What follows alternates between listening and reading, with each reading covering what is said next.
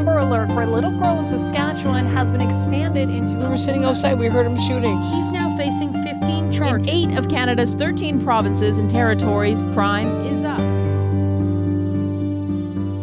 Hi, I'm Rachel. And I'm Shelley. And welcome to another episode of True North Crime.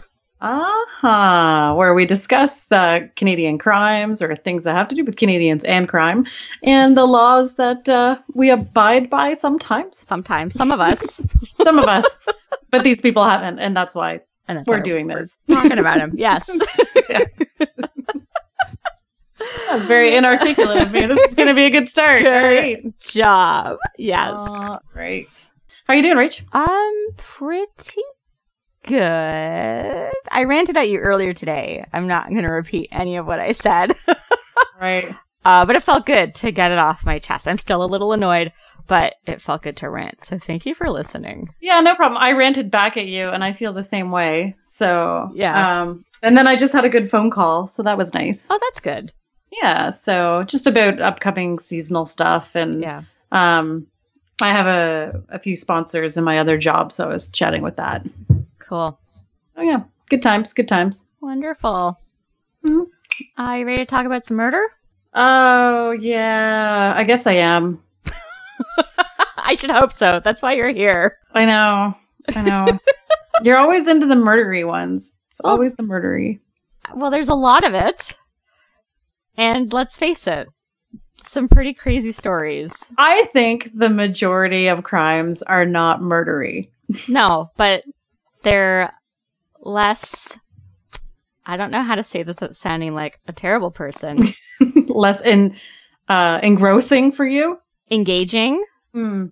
Interesting. Not always a great story to tell when we're talking about, I don't know, fraud. Shoplifting. Yeah, exactly. Right. Uh-huh. So unless it's our own personal stories of crime, is that it? I have never shoplifted anything. I haven't, on the record, recently shoplifted anything. There's a statute of limitations for these things. It's going to be fine. Is there? Is there really though? Yeah, there is. I stole something when I was 12, so I was also a minor. It's going to be fine. I know. You don't have to worry. Oh, I don't know. Do I hear sirens? What? Yeah, they're coming to get you. Exactly. So anyway, let's stop talking about my life of crime and start talking about someone else's. Yeah. Okay. So tonight, this morning, depends on when you're listening. Yeah, Rachel has chosen. I do most of the choosing on this podcast. That is true. But when I choose good ones. Come on. What have you chosen? I chose polygamy. Oh yeah, that's true. You chose polygamy. That was a good one. And then I also chose the Flying Bandits. You chose one, and then I found out that there were two. Okay, yeah. Well, I chose the Flying Bandit. Team effort. Mm-hmm. I'm determined to take. We're always doing it. We're always doing a team effort. That's not fair. Dream team. That's what Nick called us, so we have to live up to that. Is that really what she called us? Yeah, because you came to a training session, and I think Mitch wanted to split us up. Right. But we wouldn't allow that to happen. And then Nick was the one training us, and she called us the dream team. Because we weren't paying attention to her. Yeah. Right. It's a good thing a Nick's a good friend. That was a good session. Shout out to Nick. Good session. Yep. Better than that other guy who I'm not even going to name because I don't want to bother dealing with it. I don't think I remember his name. But yeah, I do. That was... I do. Yeah. I'm sure that you do. We're talking about skiing. I know. Nobody, we're being so cagey about it. I saw that guy too. Did you? Yeah. Oh, how was that? He's going out with like the nicest person ever when you're just like, you're such a douche. Why are you going out with such a nice girl? We know a bunch of couples like that though. Yeah, where he's like a big tool and she's really nice and... No, or vice versa. We know a couple of guys who are... That's true. Who are big, horrible, potentially borderline abusive. Yeah. I really don't like the double standard that there is for guys and girls when it comes to like obsessiveness and stalkiness. I don't like it. Right. Like it's okay for a woman, but not cool for a dude. Like, oh, girls are crazy. Of course they're going to like text you 8 million fucking times in a Yeah. row and ask Bitches where be you are crazy. and like need to know every detail about your schedule. Like, no, that's not fucking normal. No. Guys, if you're in a relationship like that, get the fuck out. Yeah, she's nuts. Yeah, unless you're into some weird dom psychological thing, fucking get out of there. Well, we have something kind of like that Yes, we do, tonight. actually. It does involve a crazy woman. Oh, accidental segue. Oh my goodness. Well, you better get to it. Oh, I should have said that I planned that. Too late now. Fuck. Clever by accident. Oh, that's most of my clever. Okay, so we are talking about the Harrison family murders. So this took place in Mississauga, which is a suburb of Toronto. On August 23rd, 2013, a man knocked on the door at 3635 Pitch Pine Crescent. Only a suburb would have a street address Like that. like that high. That's such a big number for a residential address. Yeah, well, that's in Toronto in general. In other countries and other neighborhoods, that's not so irregular. But I don't know. I mean, But yes, yeah, you know if what I mean. if someone says that I live at 3535, I'm like, either it's Yonge Street or you're in the suburbs. Yeah, exactly. Okay, so the housekeeper answered the door, and the visitor said that he was looking for Caleb Harrison. Caleb, I guess, owned the house, and he hadn't shown up for work. So this guy had come to the house to check on him to see if everything was okay. The housekeeper said she hadn't seen Caleb, but she had never checked in his bedroom because the door was closed, and she'd been there for about 2 hours. She headed upstairs and entered the master bedroom, where she found Caleb lying on the bed, the blanket pulled all the way up to his chin. When the ambulance arrived and the paramedic named Rick Morton looked up at the house, he said out loud, "I've been here before." That's the prologue. Okay, Caleb's parents, Bill and Bridget, met in Stratford, Ontario in 1965. Bridget was from London, and Bill was actually born and raised in Stratford. I thought this was interesting. His great-grandparents escaped slavery in Virginia and arrived in Canada via the Underground Railroad in 1837. And started a beauty shop, a barber shop. A barbershop, yeah. Yeah. Like super cool. Like interesting history. And this couple, if you see the photos, I mean, obviously they know marriages without qualms, but they genuinely seemed like a happy supportive couple. Yeah. But they couldn't have kids, right? That's right. Their relationship wasn't always easy.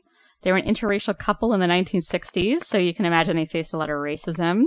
They were committed to They would each other. still face a lot of racism today, that's true. They were committed to that is not over, unfortunately. committed to each other. Got married in 1969. After that, they settled in Mississauga.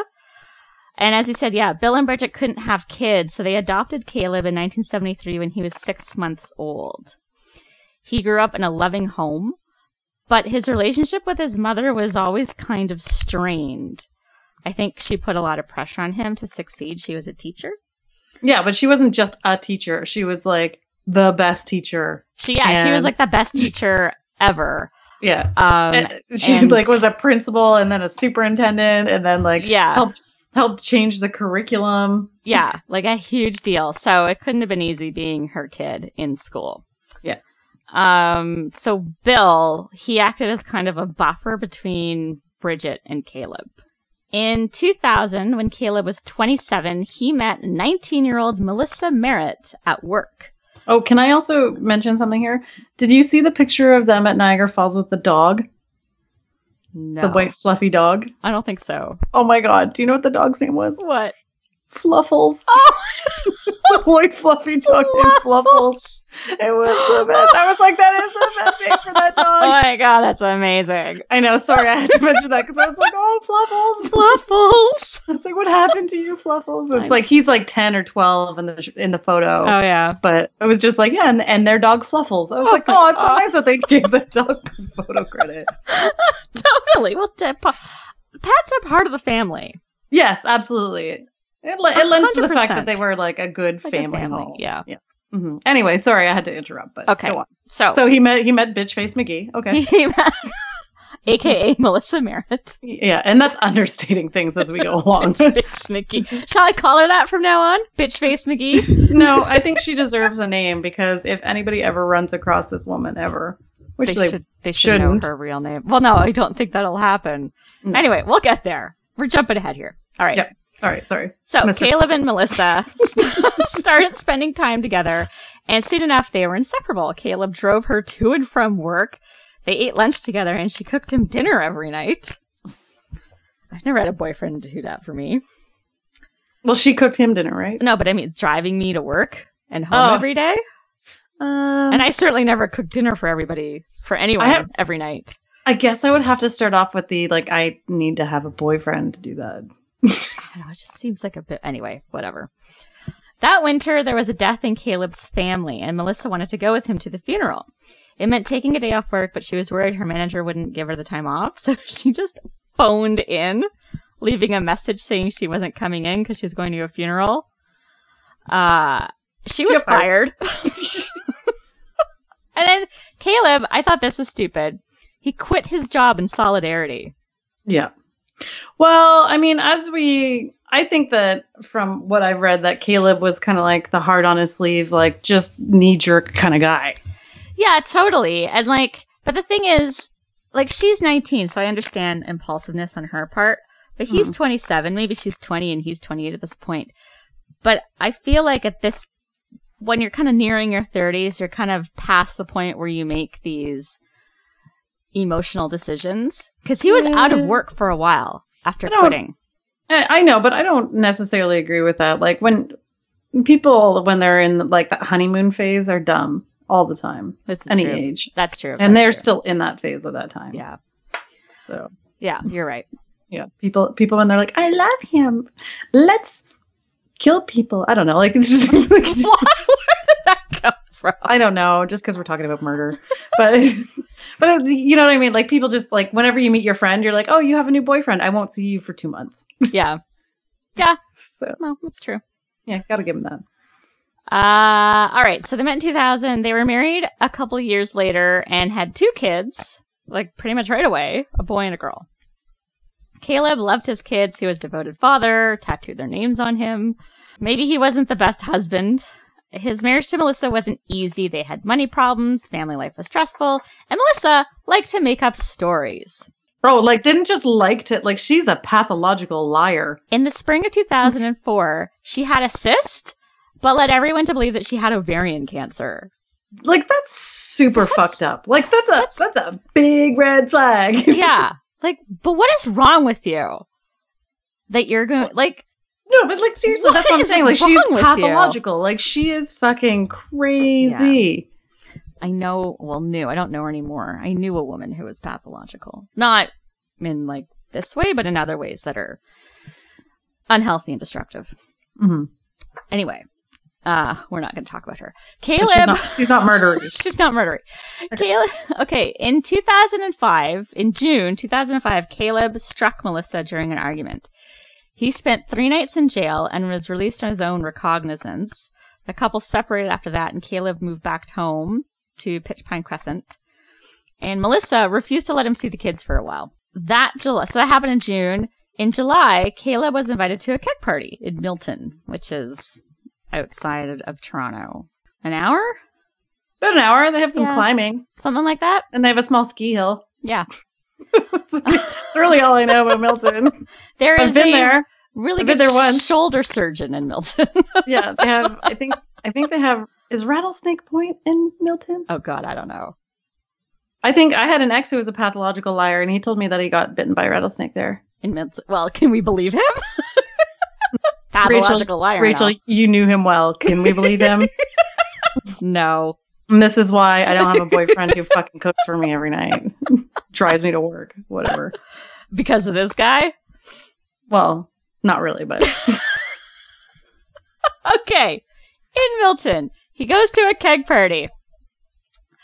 One of the conditions of his release was that he abstained from alcohol. So he told his friends he'd be the DD. He had already violated this no drinking rule multiple times because he used to go for drinks after work. But I guess nobody knew about it. Caleb got tanked at the party and then got behind the wheel. His friends refused to get into the car with him, and he just took off alone. Yeah, smart move by his friends, by the way. Seriously. Not long after leaving the party, Caleb, going 100 kilometers per hour, crossed the center line on Derry Road, which is a wide boulevard. Sorry, not boulevard, because there's nothing in the middle. A wide road. So it's easy to go really fast along it. He crossed the line and plowed into a cab. The driver, Michael Raymond, died in hospital the next day. 4 teenage boys were in the cab. One of them broke an arm and a leg and fractured his spine. Another was scalped from his eyebrow to his ear in this accident. Yeah. Both cars burst into flames, and the 2 less injured passengers climbed out a window. People who lived on Derry Road saw this happen. They pulled the injured teens from the cab. Caleb's friends, the ones who'd refused to get in the car with him, were just up the street, and they saw the crash happen. They pulled Caleb from his burning car. He only suffered a broken leg and a hip injury. He was charged with impaired driving causing death and bodily harm, and was released on bail and lived under house arrest as part of the bail condition. I honestly think that's way too easy for killing someone, like, right? Drunk driving. Yeah. I just, like, I really don't, like, it's like there was another case in King City where that really rich millionaire kid killed, like, a whole family. Yeah. And it's just like, I just don't think it's enough. Like, no, it's not. Like, impaired driving charges I think they're way too lenient. Soft. Yeah. The opposite of harsh. They're not harsh enough. I know how to phrase this. Anyway, he fucking killed a guy and he's living at home under house arrest. Some weeks after the crash, Melissa reported a home invasion, that she'd been attacked in her backyard. The cops went to the Harrisons looking for Caleb, but it's pretty clear that he wasn't her attacker because he was on crutches. He was still recovering from this car crash. Yeah, and didn't one of the detectives say, like, I'm 100% sure that she just made this shit up or something? Yeah, I'm going to get to that right now. Melissa kept on reporting home invasions. No charges were ever laid. Said a cop of her frequent calls to police, quote, I'm 100% convinced she's making up the whole story. Yeah. While in family court, Caleb said Melissa, quote, desperately misled police in her continued attempts to implicate me in acts of abuse and create suspicion about me, end quote. So yeah, she's telling lies all over the place about this dude. Which is, I think, extremely believable at this point because she's fucking nuts. She is fucking nuts. Melissa saw the car crash as proof that Caleb was an unfit parent. She wanted sole custody of their 2 children. But in October 2005, Caleb was granted limited access to his kids. So supervised visits, that kind of stuff. Mm-hmm. Caleb's drunk driving trial was delayed for 3 years. Yeah.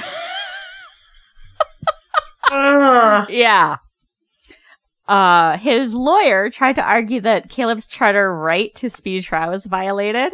It's called a Jordan violation. I learned that a little while ago. I'm very pleased to repeat it.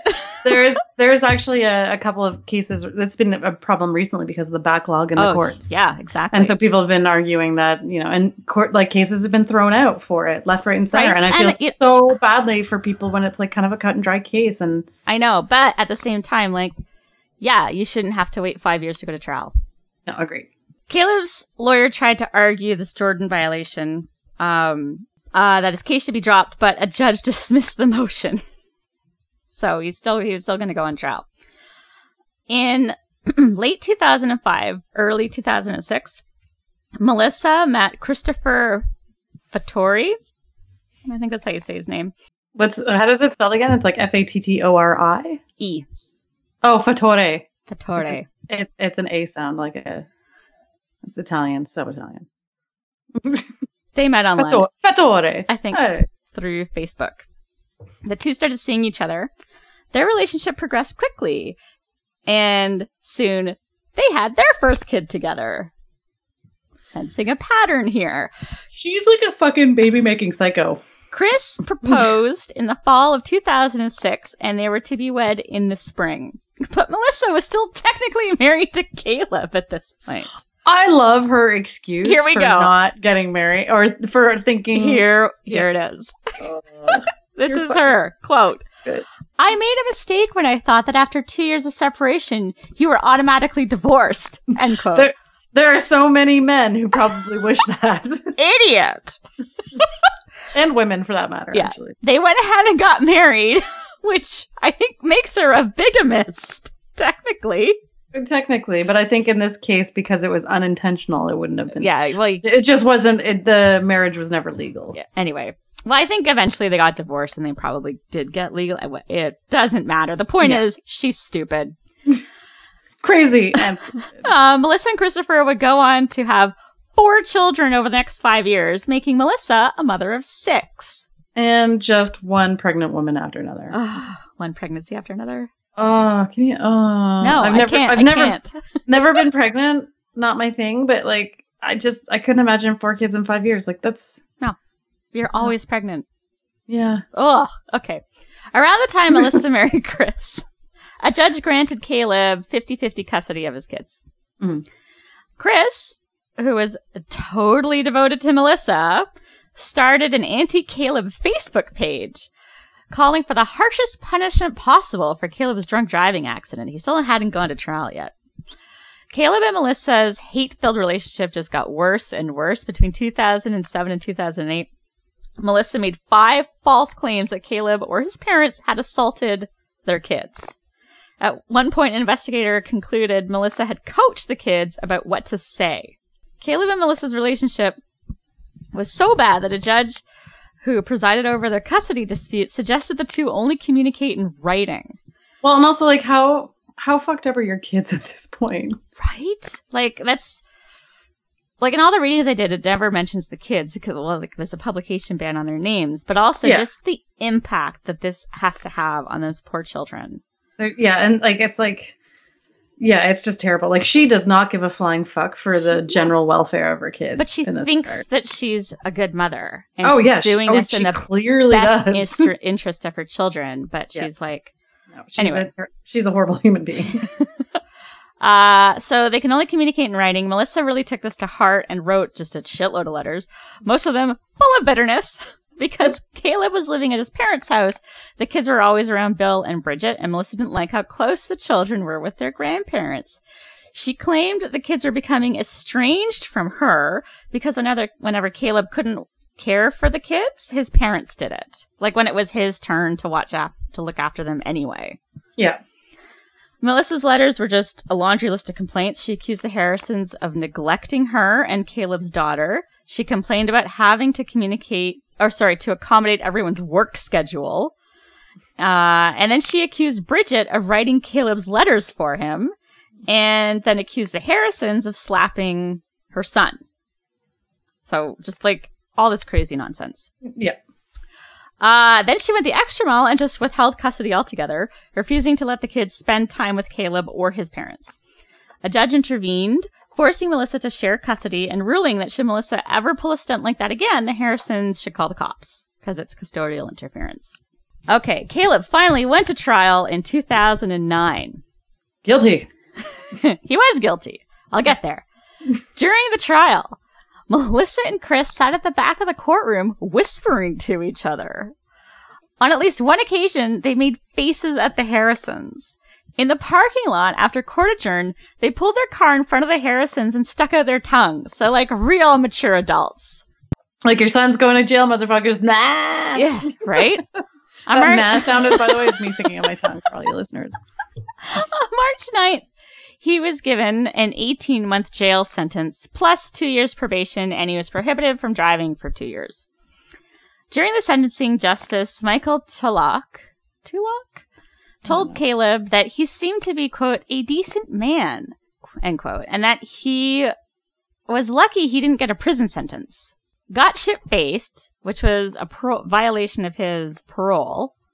Killed some guy. Injured others, probably permanently. Injured others, and he gets 18 months. Yeah. Plus 2 years probation. Like... After the sentencing, Bill and Bridget filed a motion to transfer Caleb's custody rights to them while he was in jail. Mm-hmm. If Melissa was hoping that she would get sole custody, she was sorely mistaken. A judge granted the Harrisons' motion. Melissa had to share the kids. In early April 2009, Caleb's kids mentioned to their teachers they were going on a trip. Nobody knew this, by the way. Mm. On April 16, 2009, Bridget had a board meeting in the late afternoon. When she arrived home, all the lights were off, but the TV was still on, and a half-eaten meal was on the coffee table. She searched the house for her husband, finally noticing that the powder room door was closed. They had a bathroom on the ground floor of their house. And it was locked. Yeah. Why would a man home alone lock the bathroom door? She picked the lock and found Bill on the floor, dead. Important to note here, the door could be locked from the outside.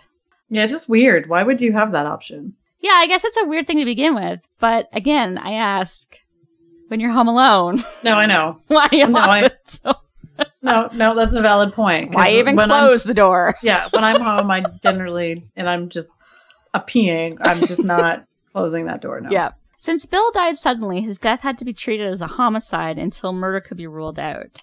The coroner arrived at the house about an hour after Bridget found Bill on the floor. He noted Bill had thin red marks on his throat and asked them to be documented, even though he thought the marks were from Bill's crucifix. Mm-hmm. And... Well, you said his necklace, not just his crucifix. Well, no, well, it's implied that it's on a chain. I know, I'm just clarifying. Just because. Anyway, so the coroner thought that the necklace Thank you. could have made these red marks, and these opinions were noted. Despite the locked door, the sudden and unexplained manner in which he died, and the neck abrasions, investigators didn't think Bill's death was suspicious, but still he had to be autopsied. Bill's post-mortem was a non-forensic autopsy performed by Dr. Timothy Feltis, a community-based pathologist. Okay, yes. This is important. A pathologist is an expert in disease. A forensic pathologist is an expert in disease and injury. Yes. Okay, it's important to note here that Dr. Feltis did not have a certification in advanced postmortems, but that wasn't an issue because since Bill's death wasn't suspicious, he didn't warrant an autopsy performed by a forensic pathologist. Well, and to be fair, the pathologist was also clearly biased because he had heard the reports. Yeah, well, Dr. Feltis was told Bill's death wasn't suspicious. Yeah, so... And he went about his business documenting what he found, including a large bruise on Bill's head and a fractured sternum. He never took a closer look at the abrasions, again, because he knew that the coroner thought the abrasions had come from the necklace. Also, I don't know if he had the proper training to, I guess, I don't know how to phrase this, to look more closely assess it at the neck and the throat. Right. Because there's like a certain way that you're supposed to dissect that part of the body if there's some kind of like strangulation involved. Anyway, Dr. Feltis concluded that Bill died from acute cardiac arrhythmia, which just means his heart stopped beating. It doesn't explain why. Yeah. It's just that it did. Also, Bill had a healthy heart.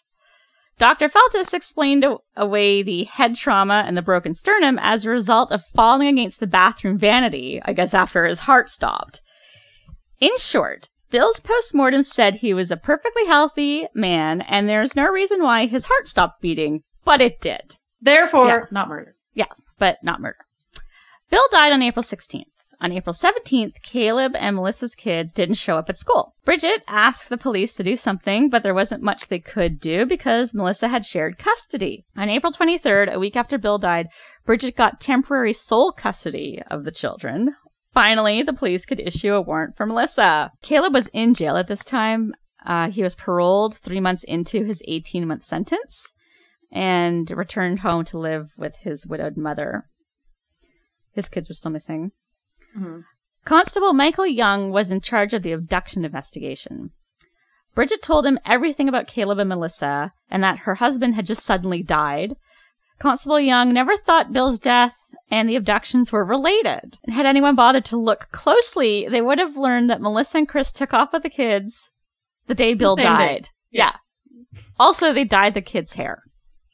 Not suspicious at all. The kids were missing for 7.5 months. During that time, Melissa and Chris drove to Calgary. Then they settled in Londonderry, Nova Scotia. Police caught up with them after Chris, who'd been using an alias, signed a check with his real name. In November 2009, Melissa was arrested and charged with child abduction. Everyone returned to Ontario.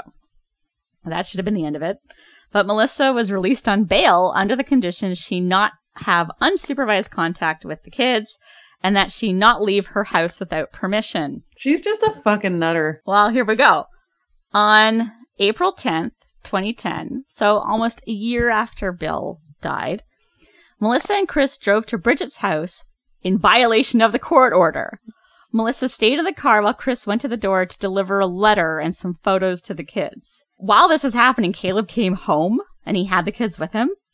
He saw Melissa parked on the street and Bridget phoned the police, and Melissa spent 3 days in jail for the parole violation. Melissa's abduction hearing was scheduled for April 21st, so 11 days after this incident took place. Yep. On April 20th, so again, just over a year after Bill died, Caleb's 8-year-old son came home from school and found Bridget lying at the bottom of the stairs. These poor kids. Poor kids came home and found his grandmother As dead. if they haven't gone through enough. Bridget had abrasions and bruising on her chin and neck, a broken neck and broken ribs. Unlike Bill, her death was ruled suspicious, and her body was sent downtown for a full autopsy by a forensic pathologist. Police met with a group of forensic pathologists to discuss Bridget's cause of death. She had injuries which suggested strangulation, but the broken bones in her neck could have resulted from a fall. Later that day, the chief forensic pathologist, Dr. Michael Polanin, met with the same group of cops and doctors, and he was concerned about Bridget being the second person to die in the house with similar neck injuries, and he made sure to point out that Bill's injuries were never properly explained. Yeah, and they couldn't do anything about Bill as well, because even though they kind of wanted to relook at Bill, he was cremated. Well, they weren't interested in opening up Bill's case at this point, but yes, he was cremated. That happens later. But it sounds like this Polanin guy is like kind of on the ball. Yeah. Okay, these murders took place in Mississauga, which is Peel region, so it's Peel police who are in charge. When Peel police have a body, they have to make a decision about who investigates. If it's homicide or suspected homicide, the Homicide Bureau does the investigation. Oh, imagine that. Right? But when it's a suspicious death, homicide gets to choose whether or not they investigate. Guess what happened with Bridget? I think that it's, they totally investigated it to the thorough extent of the law. Oh my God, you're right. We can all go home. Yeah, no. Homicide chose not to investigate, and it was handed off to the Criminal Investigations Bureau. Bridget's family would tell anyone who listened that police needed to take a long, hard look at Melissa. The same night Bridget was found, Caleb said to Constable Robert Boyer, one of the cops of the scene, quote, "I would ask where Melissa and Chris were, personally," end quote. Instead, police seemed to just focus on Caleb. As I'd mentioned earlier, he and Bridget didn't have a great relationship, and with Bill gone, Bridget and Caleb's relationship was really strained. So the cops were drawn to Caleb. But when it turned out that he had a solid alibi, the investigation stalled. He was their one and only suspect. Didn't really care to widen the net at all. Fucking annoying. The cops did speak with Melissa, and she said she'd been at home when Bridget died. She was starting up a daycare and was looking after someone's kid. Oh, just the type of person you want looking after your children. When asked, Chris said he'd been working in his backyard and running errands, which included going to Melissa's grandmother's house to pick up a drum kit. Yeah, and they never asked about the grandmother's trip either. Well, police confirmed part of his story, but they never followed up with the grandmother. Yeah. So, police spent 2 weeks investigating Bridget's death. Then the lead investigator was reassigned to a special command team for the G20 summit in Toronto. And that was the end of that. Around the time the investigation was winding down, pathologists and police met for a final meeting in June. The doctors explained possible mechanisms of injury, and the cops found no evidence of foul play. Bridget's death was ruled undetermined and just left at that. I have an image of the list of injuries and the competing theories, murder or fall down the stairs, right. And it will shock you. Really? Yes, because there is so much more evidence for murder, but They just shut her down. Yeah, exactly. So I will post that on the Twitter feed. Yeah, please do. Okay. The cops were sympathetic to the family's suspicions about Melissa. This is amazing. But told them it wasn't good enough and encouraged them to find proof that she'd been involved in Bridget's death. All right. It's like, the burden of proof is on you guys. So basically, I'm a lazy fucking cop. Bring me evidence that she did it, and then maybe I'll do my job. Like, no, dude. It's your job to investigate this woman, not the family's. And you had nothing but suspicions about Caleb, and you spent 2 weeks looking into him. It's just that part bothers me so much. Her case was closed on September 2nd, 2010, pending the receipt of further information. Melissa pled guilty to abducting her children in 2009 and lost shared custody of the kids. She now had access every other weekend, and this arrangement lasted for a couple of years. In the spring of 2013, Caleb temporarily agreed to letting the kids spend every other week with Melissa. That July, Melissa filed an application for shared custody because the temporary arrangement that she had with Caleb was coming to an end, and she wanted to be able to keep seeing her kids on a regular basis. Mm-hmm. Caleb was killed the night before the temporary arrangement was to end. Convenient. Yeah, very convenient. 2 weeks later, Melissa... It's almost like, it's just like the timing of everything. It's just right? so like, ridiculous. Come on. And no one even fucking took a look at that. No. 2 weeks later, Melissa filed for sole custody of the kids, explaining that her ex-husband had died. And she got what she wanted. There was little question as to whether Caleb's death was suspicious. A fully trained and certified forensic pathologist performed the post-mortem, and Caleb's death was ruled a homicide by asphyxiation. So police changed their minds about his parents. Finally, at last, homicide detectives were on the case. Or cases, I guess. Said Detective Sergeant Randy Cohen, quote, "It's obvious that it's unusual to have that many sudden deaths in a house because 3 people have died in the residence. It's standard protocol to look back and make sure there's nothing connecting the 3. Oh. Way to go, Detective Sergeant. Yeah. Thank you, Captain Obvious. Christ. The police started surveilling Melissa and Chris almost immediately. I like to think they're trying to make up for having dropped the ball so spectacularly and having completely failed this family. Mm-hmm.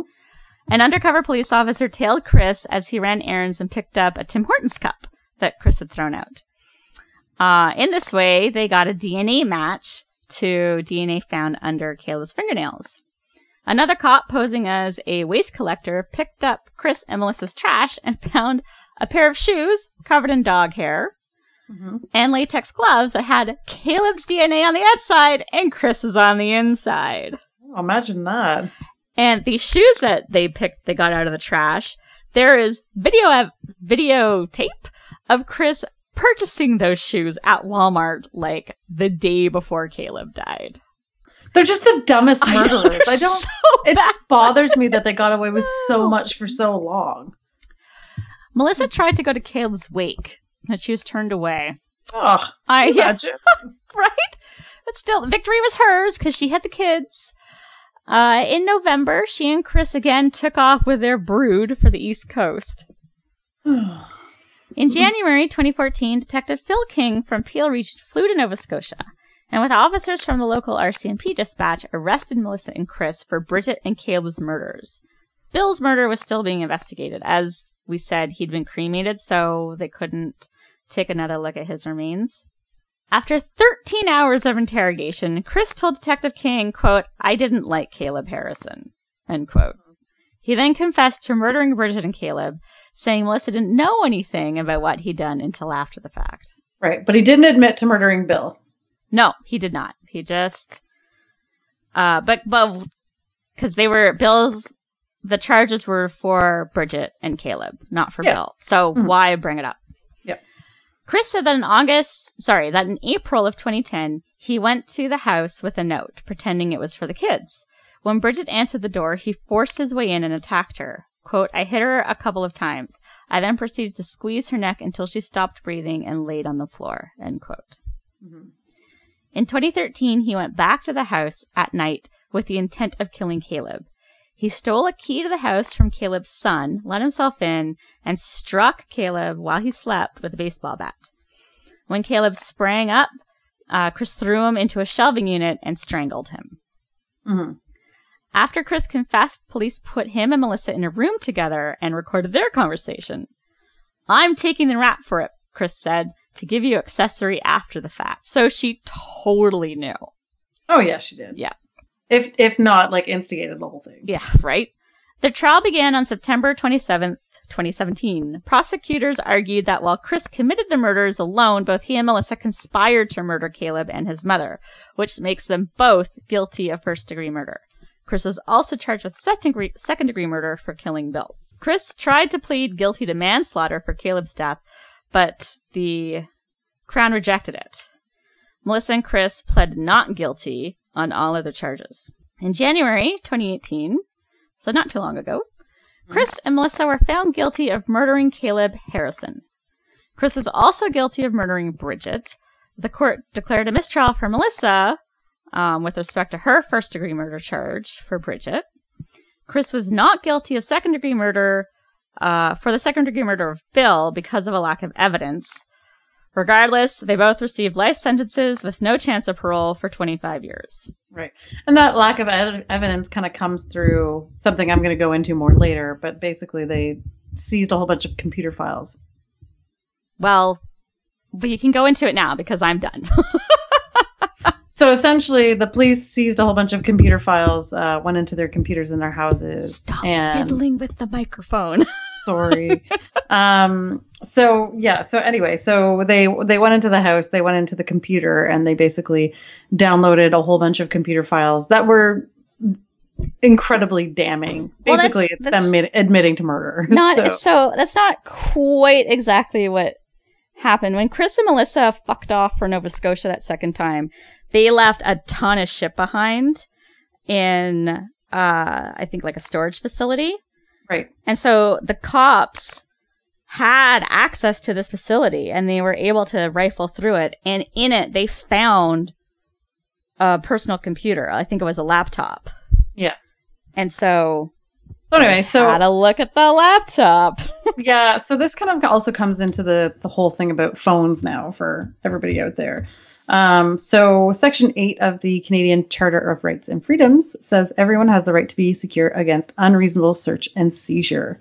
So it means that there's a reasonable, I'm going to use air quotes, reasonable expectation of privacy.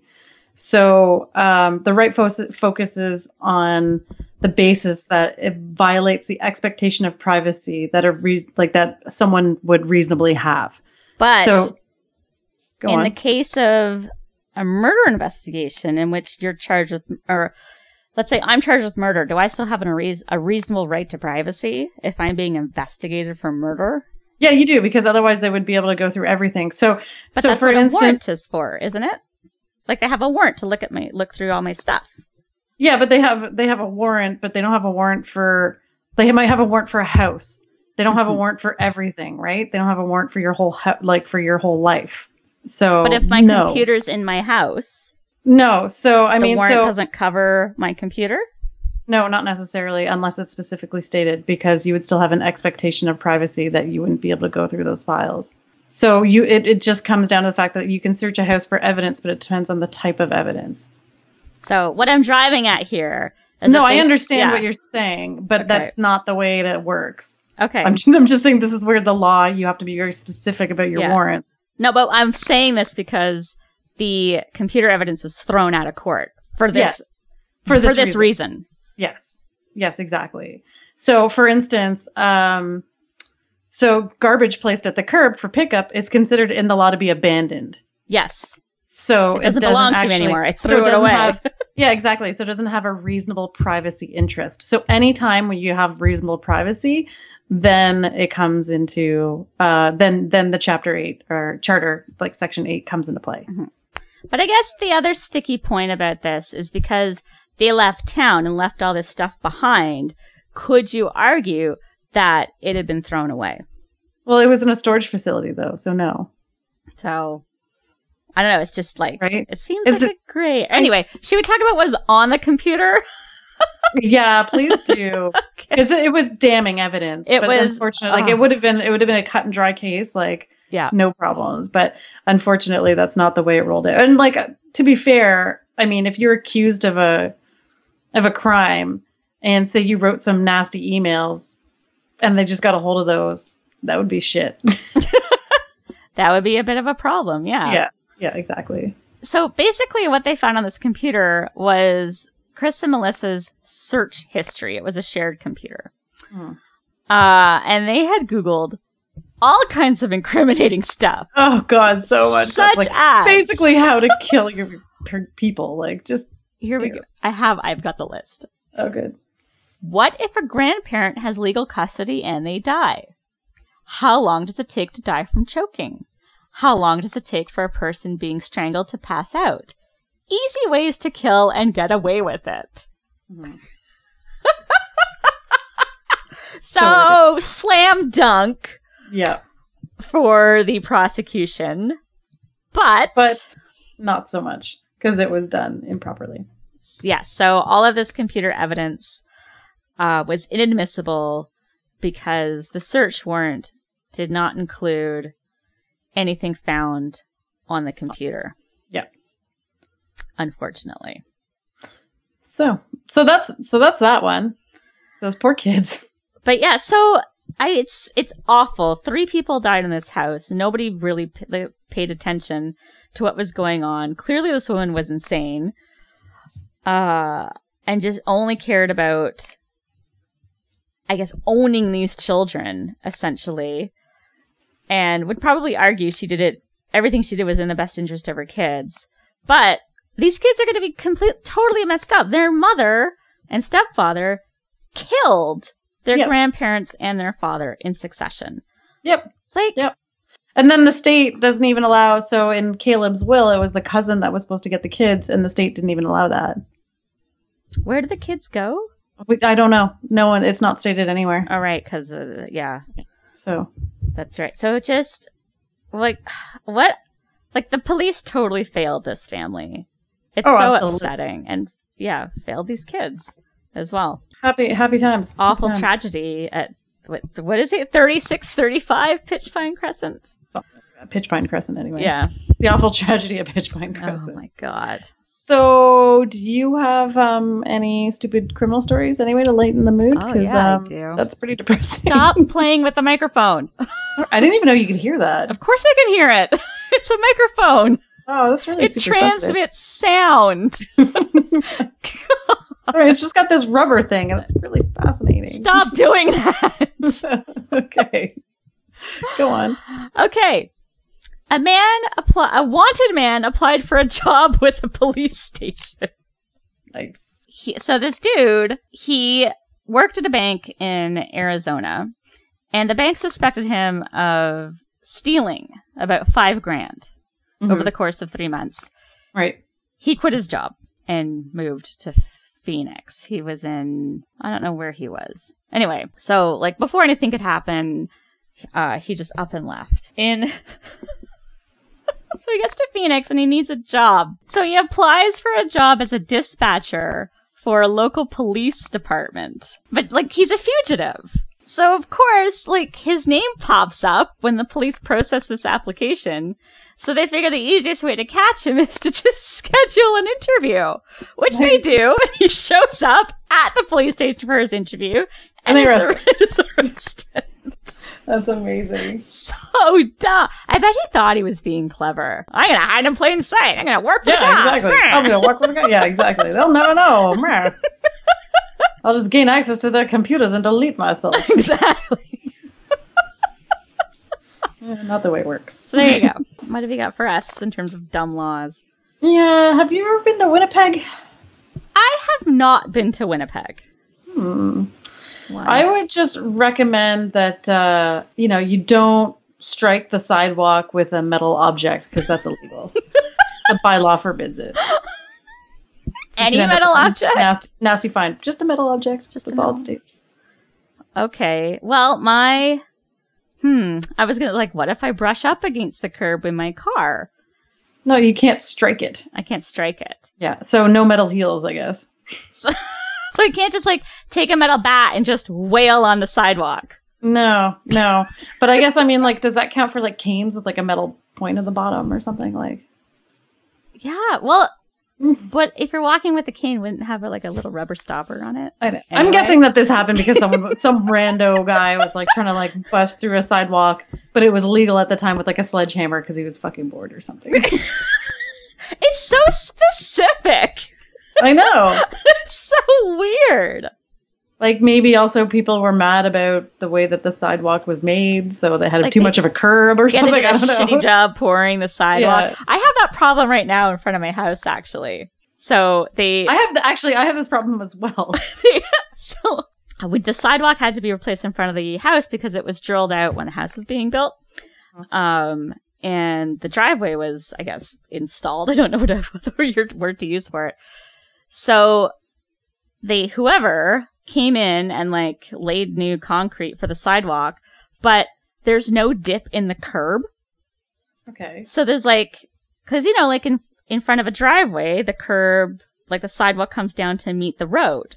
Right. So there's like a smooth transition from road into the driveway over the sidewalk. But it's just a huge curb. The sidewalk doesn't dip down to meet the road. Oh. Have fun with that. So I guess, I don't know what the law is in Ottawa. Maybe I can go outside with my metal bat and just go down the curb. I think it's going to take a lot more than a metal bat. I'm more likely to destroy the bat than destroy the sidewalk. Let's be realistic. You don't own a metal bat. I don't have. It's true. I don't. A metal rod? Ugh. And a carbon I can imagine how much that would hurt your hands. Just go for the sledge. Just get a sledge. Well, that's just but a sledgehammer isn't a metal rod. So what damage could you possibly do to a sidewalk? With a sledge? With a metal rod. Depends. I mean, if you had a metal rod and you like chipped away at it with like something else, like a hammer on top of the rod. But then it's a hammer. It's not the rear hitting it. I don't know. Either way, you could try it in Ottawa, but you can't do it in Winnipeg. All right. Good to know. Thank you for joining us. And I guess until next time, I've been Shelley. What? No, I've been Rachel. Yeah, what? I don't know what that was. I think because I'm looking at you.